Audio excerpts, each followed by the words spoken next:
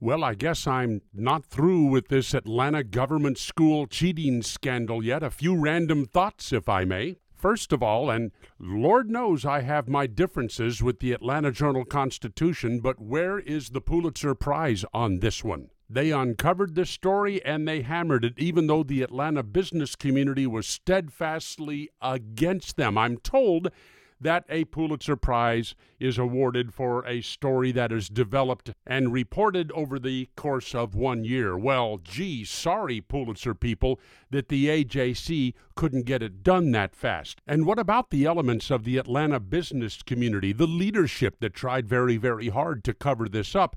The only reason this story ever really came to light was because Governor Sonny Perdue set the GBI loose on these cheating Atlanta teachers, and they had subpoena power, and people were put under oath. And isn't this child abuse?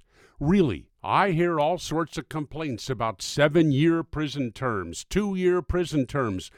How long will these children suffer because they were cheated out of an education? Some of them are entering the workforce and they can't even read. Oh, and they're calling Paul Howard, the district attorney who prosecuted this case, an Uncle Tom. An Uncle Tom because he stood up for the education of these children against these teachers who tried to cheat them out of that education.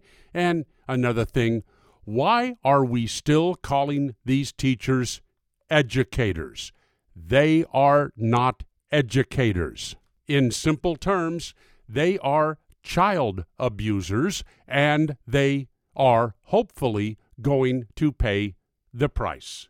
And in the Solomon Brothers studio, Naples, Florida, Paradise, this is Neal Boortz.